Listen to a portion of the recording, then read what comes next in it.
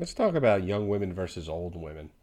If I had to pick, right, I had two choices. Not that I ever get the pick of the litter. I've been married 23 years with the same gal, thankfully. Oh, heaven.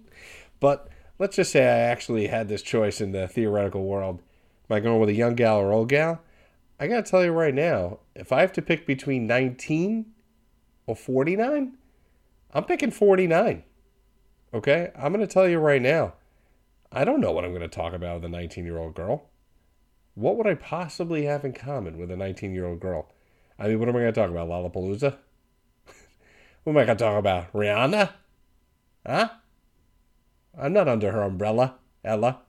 Eh? Eh? Older woman is battle hardened. She's seen it all.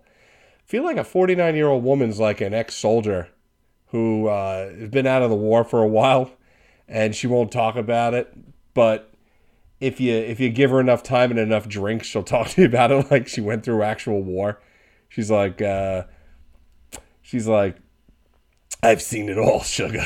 I don't know why every 49-year-old woman has to sound like that. I've seen it all, sugar. Okay, I've seen everything. And I'm telling you right now, I'm just getting right to it. Okay, I'm a cougar and I'm on that prowl.